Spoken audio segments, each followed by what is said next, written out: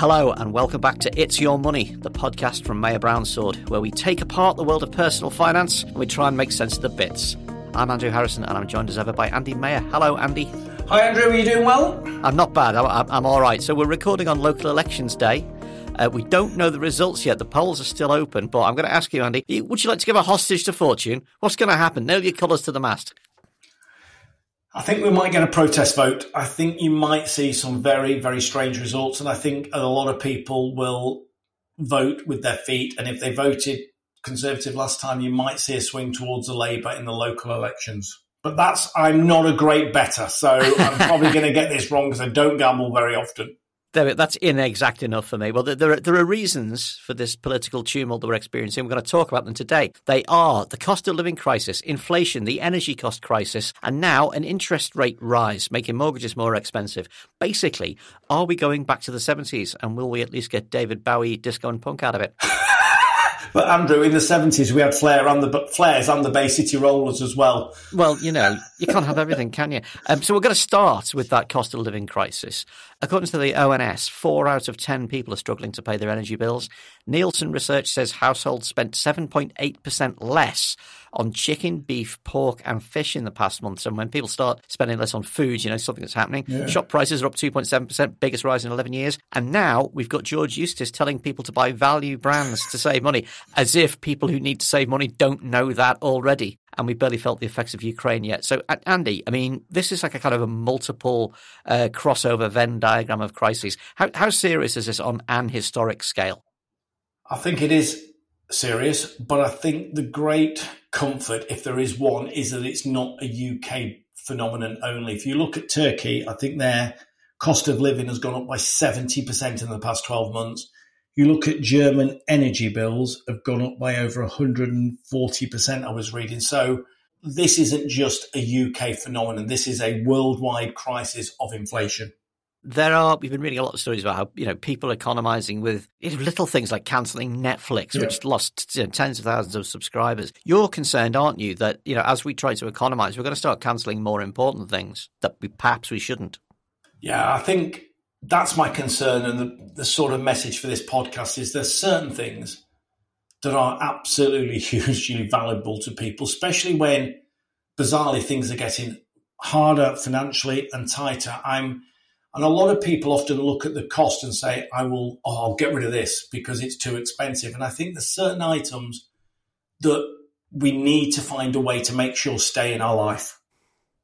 And what would they be? Because, I think you're going to tell us now, and my suspicion is many of them are going to be invisible benefits that you can't see in your hand when you've paid out for them.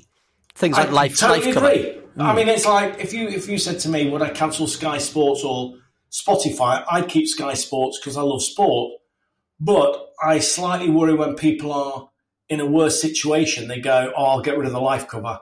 Oh, the income protection, I'm really well. I don't feel ill. I'm not going to need it.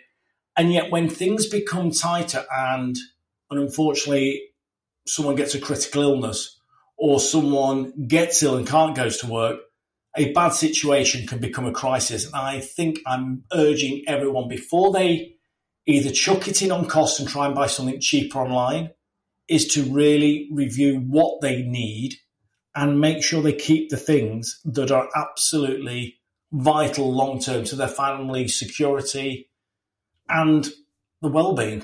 So, that's both, life cover and income protection. These are harder things to concentrate on in the situation that we're in at the minute. They are. They are a lot harder because you look at the benefits. They only happen if you die or become ill. Whereas you look at Netflix, it brings you instant joy after a long day. You can watch a great movie or a great series. But when times become tougher, sometimes people look and take the wrong options. So, as things get tighter, should we be thinking maybe not so much about economizing and making these false economies on these things, but actually investing in them? And maybe if you do cancel your Netflix, putting that money into some income protection, into some life cover.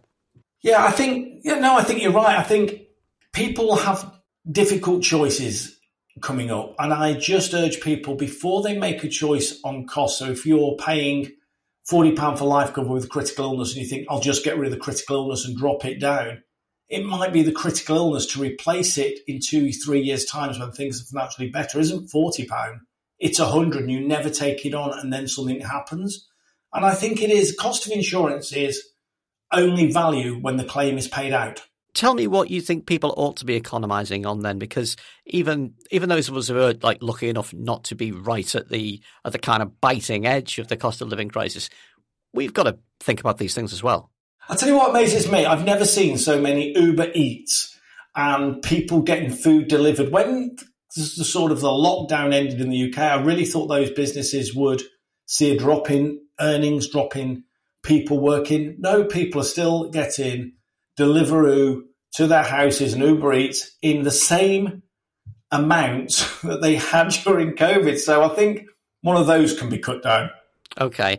And I'm going to take a wild guess and imagine you're going to say cancel pet insurance because you're such a cat and dog hater. No, I've still got my insurance on my dog because she's getting old and scatty and problems. No, I think, you and I laugh about the pet insurance because, again, it's a fact that most people in the UK spend more on their pets than they do themselves. But I would never, ever tell anyone to cancel the pet insurance. But if there was a choice between insuring yourself or the pet insurance, then that's a different conversation. Can you get life insurance for pets? That's what I want to know. That's my money-making scam for the future. Central to all of this, though, is inflation, obviously. We get daily stories on what's happening with inflation. I've just seen this morning's one is that household goods like toys, furniture and clothing are rising faster than at any time in the past 15 years. Today's announcement from Number 10 is Boris Johnson says we can cope with rising inflation. So obviously that means everybody panic. We can't cope. This is coming from a mixture of sources, isn't it? Ukraine, the lockdown in China over resurgent COVID and Brexit, of course. None of these are going away anytime soon. What is the outlook for inflation, do you think? I think when you look across the globe and you see that Sweden, New Zealand, Canada, America have put their base rates up, their cost of borrowing, interest rates are going up. Inflation is here. You look at places like Hungary in the east of Europe, their interest rates have gone up. So this is a global phenomenon that is going to be difficult to tackle, but interest rates are going up across the world. And I think inflation is here at the moment, and it is here until we find a way of switching it off. But it's a bit like the Suez Canal tanker. It's not going to be turned very quickly or easily. We've been told sort of repeatedly since the financial crisis of 2008 that, it's an era of cheap money. It needs to be to keep the economy ticking over insofar as it has in that period of time. Are we coming to the end of that era of cheap money? And how are we set up as an economy in Britain to deal with, borrowing for investment being more expensive? Well, we've seen interest rates. You've seen the announcement today, but we've seen the cost of borrowing for people coming off fixed rates. We're going at 1.2, 1.3 for 5 years. You're now looking at 2.5, 2.5. And again, and I think by the end of the year, they'll be over 3%. So it's still historically very cheap. But when you were fixing at 1.5, 1.3, and then you're looking at 2.5 or 3%, that's a massive difference on people's disposable income. Savers often see a rise in interest rates and go, oh, great, that's good for me. At the moment, you're very much a get out of cash guy, aren't you? I think we all need our emergency funds, and I'd like people to have 6 months. But I think, and this sounds very cynical, if inflation does hit the 10% that it is rumoured to be, you're not going to be getting 5, 6, 7% off the banks. You might be getting 1, 1.5 max. So you're still losing in real terms. And I think whilst the markets are incredibly complex at the moment, there is a chance if you invest in certain areas, and this sounds really silly, you will lose less against inflation than you will against cash. And I'm not saying you'll make more because there's no guarantee, but it might be that your reduction in real value of money is less.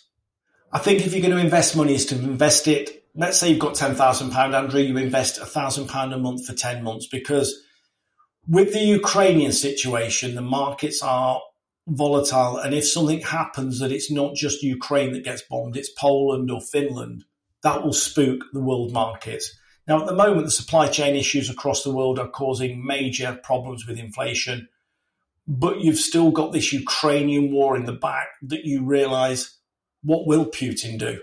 And as nobody knows, we would say to people, drip your money in over a number of months, depending on your age and your risk. Now, if you've got money you don't need for 30 years, you can put it in day one. But if you might need the money in a shorter period, put it in over a number of months and you reduce the volatility. Do you think we're heading for another recession?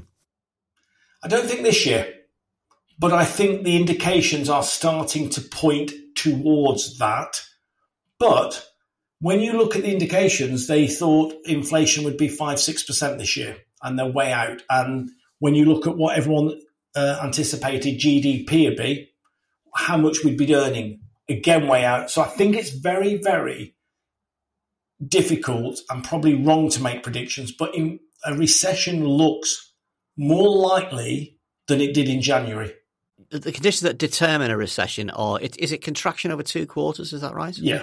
And I think the way you calculate it looks like January, I think the early part of next year, right, may see it. But this is such a fluid situation that all the analysts who keep predicting, from the Chancellor's office, from the Treasury, their data changes on a month-to-month basis.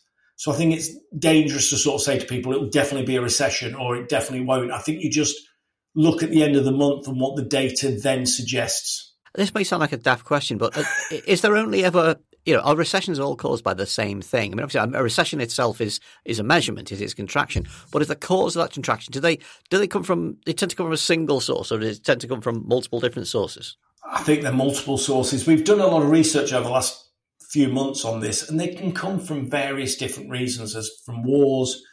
You look at an overvaluation when you have the dot-com bubble. You can see it from terrorist attacks. You can see that you've got high unemployment and inflation. But of the issues we've got at the moment in the world, inflation, and this sounds very cynical when we've got a war and people being killed in Ukraine, inflation is the biggest risk to people's economic freedom and their return on their investments. And a lot of it is being caused by supply chain issues globally. I mentioned at the beginning of the show the prospect of us going back to the 70s. Is this something I remember from when I was a kid, stagflation, where the economy stagnates but inflation starts to run through it? I think that's a great question, and I wish I knew the answer. I think we are definitely in an era of inflation. How long that era is, whether it's the next 3 months, 9 months, or 2-3 years, who knows? I think it's going to be a very interesting one for Sunak to keep the economy motivated and buoyant. And that will be very interesting on his response versus the Bank of England's response to base rates. Well, it's going to be interesting if he's still there or not, because having mysteriously plotted his copybook, where it was mysteriously discovered his wife was doing this non-dom stuff, which mysteriously took him out of contention to oppose Boris Johnson. What an astonishing coincidence that was. There's been a lot of talk about a post-election reshuffle, and that Sunak might be on the outs anyway. I think it will be very interesting. I think whoever's in number 11 has got a very difficult job, because he doesn't control what the Bank of England control now. So he's, in a way, looking at what Bank of England do with interest rates and going, how do I react to that? And that's going to be a very, very fascinating job. Whether it's Sunak, whether it's whoever in number 11, they've got a massive job to do when you pitch it against rising interest rates that are coming. Well, funny you should mention that. But today is actually the 25th anniversary of Gordon Brown giving the Bank of England its independent power to set interest rates, which was a massive bombshell at the time, wasn't it? It was a day after the election victory, and New Labour hit the ground running, turned around and said, this thing that has been a Chancellor's tool forever, we're giving it up. But how seismic was this, do you remember? Oh, it was earth-shattering in our industry. But I quite like the fact that the Chancellor doesn't control the interest rates. It doesn't become political, you hope. So in a way, you've got the Bank of England who can now independently see what they want to see and help, and it's not political. But they've then got a Chancellor who might not want them to do some of the things they're doing. So it does cause some dialogue and conflict, but it might be that it's politically better for all concerned. One little thing before we wrap up, I noticed also this morning in connection with the cost of living crisis, the Mail's reporting that it's delaying first-time buyers from getting into the market. Some 70% of people who considered buying their first house have decided not to, and the overwhelming number of reasons were all to do with the cost of living crisis. The housing market has been a kind of linchpin, but also more importantly, a bellwether of economic health in this country. It's like, if you can't understand the massive complexity of the economy, and God knows I can't, you can at least look at the idea that the value of your house might be growing. And what happens if the housing market falters, particularly in a situation like this? I was reading something today that said for the first time in a number of years, 1 in 30 houses is now being undervalued by mortgage lenders because I think they're looking to protect their book. I think we may see a housing correction. I'm not saying a crash, but I think you might see a correction because we've lived through a pandemic and house prices hit an all-time high, which obviously impacts first-time buyers. So how do they get on? So if the housing market corrects, that will help them. But if your expected mortgage payment as a first-time buyer was £500 or £800 a month and it's now £1,100, that might really deter people from getting on the ladder, which means the market slows. And every person employed in the housing industry building a new home creates 2 jobs outside of their industry. So that's going to be a fascinating mix of interest rates going up, house building obviously slowing, and economic growth. So you've got this conflict between what do we do? And I think that's going to be an absolutely interesting one to watch. Finally, you yourself, Andy, have a cautionary tale, don't you, on what not to cancel in order to save money. You have a personal tale to tell us. Well, most people listening to this know we had on September the 12th last year a fire that wiped out 50% of our top floor. 7 months in, we're no further forward. But if I'd have cancelled the insurance on that due to monetary reasons, I would be down a significant amount of money. Now, luckily, the fire brigade were called out. It was seen during the daylight. 2 of the other people in this building had no contents insurance. If that had hit their offices, their businesses were wiped out. Now, luckily, we've had an insurance policy. We took advice on it when we took it out, and it made us realise since the fire we've upgraded our insurance because we were just on the cusp with one office going. If all of the offices had gone, we might have lost some money that we needed on the insurance. So one of the things don't cancel is stuff that you do need. During a recession, if we get one, or during a downturn in markets or disposable income, it's very easy to cancel what you don't think you need. I'm ever so grateful that we had a great policy in place. Eventually the offices will get done and we're caught in this supply chain issue. But if we hadn't have had it, it would have caused us an issue. So make sure that you don't cancel things that you don't need right now, but will definitely need and could need in a massive sense if a little small thing goes wrong, like a huge fire in your own office. Yeah, Andrew, if you'd have said to me I'd have gone through a huge fire, what it would have taken, not just financial, but the emotional impact, I wouldn't have got it. But you have insurance for when things go wrong, and they sometimes don't. But when they do, I know for a fact we've coped remarkably well here, but I know other people in the building who admitted different companies who work out of this lovely office, our office space in different parts of it, said if their office had been destroyed, they were out of business. And I look at people's homes and go, if something happens and you've cancelled the policy, you can't just recover. So that's why I'm urging people to keep the hidden benefits you can't see that you don't have now. And insurance is valuable when you make a claim, because when you make a claim, you need to make sure it's paid out. Yeah. That's it. So think again about the Netflix, but don't think about the contents insurance. And that's the end of this edition of the podcast. When are we doing the next one, Andy? Well, we were due to do it on the 2nd of June, but that's the Queen's Jubilee. So and she's a subscriber. She does listen, so we can't bother her on a Jubilee. Well, I didn't think you'd want to work, and I know the Queen probably has got other things on that day, but it got us to thinking in the office. So 70 years is a pretty great achievement. So we looked back on some figures just for financial reasons, really. And we went back to 1957 just to break it up. And since 57, we've had the Vietnam War with the Americans and the Falklands War we were involved in. And we've just looked at the American market and the UK market. We've had the dot-com bubble and burst. We've had terrorist attacks in the UK and America, global financial crisis, the 73, 74 stock market crash, the Black Monday crash, and we've just recently had a global pandemic. But if you'd have invested £100 a year in the FTSE, you would have paid in £7,000. It would have been worth just under 36,500. And if you'd have done the same with the Dow, $100 a year since 1957, it would have been worth just over $198,500. So you look at how things are now, they're pretty grim for a lot of people. The market outlook's not great. But if you take a long-term perspective and you diversify, which those figures prove, you come out at the other end on top. And it's very easy at the moment for people to look and go, it's a bad time. But you look at all those events that have happened, that's just since 57.